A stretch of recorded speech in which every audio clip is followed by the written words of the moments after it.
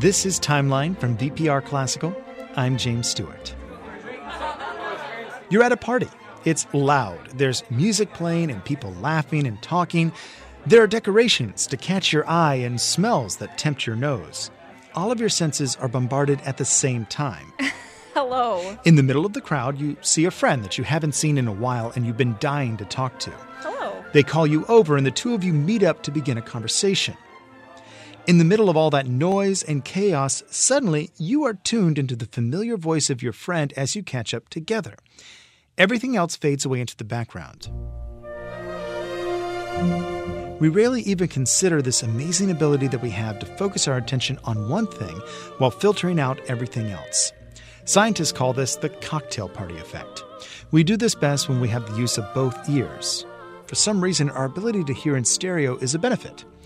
Individuals with hearing loss or who have lost their hearing in one ear have difficulty filtering out background noise.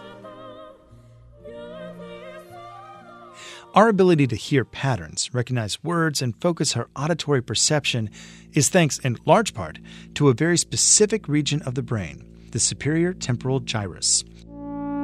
It's located just behind and above each ear. It's the site of our auditory association cortex. In other words, it's the place that helps us understand language, speech, and, yes, music. From Hollywood, it's the new $100,000 Name That Tune. Have you ever played Name That Tune? You know, you guess how many notes it would take for you to recognize a familiar melody. A group of researchers in Japan tried a very sophisticated version of this game in a 2013 study.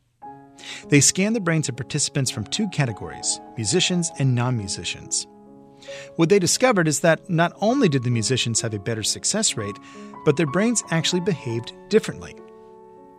In non-musicians, only one side of their superior temporal gyrus would light up on the scan as they thought about the tune they were trying to identify, while musicians had both sides of the brain light up.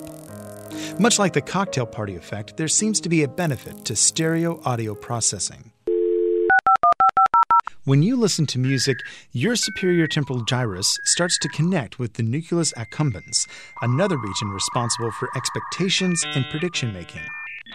The more these two regions of the brain connect while you listen, the more your pleasure centers are involved, meaning you enjoy the music.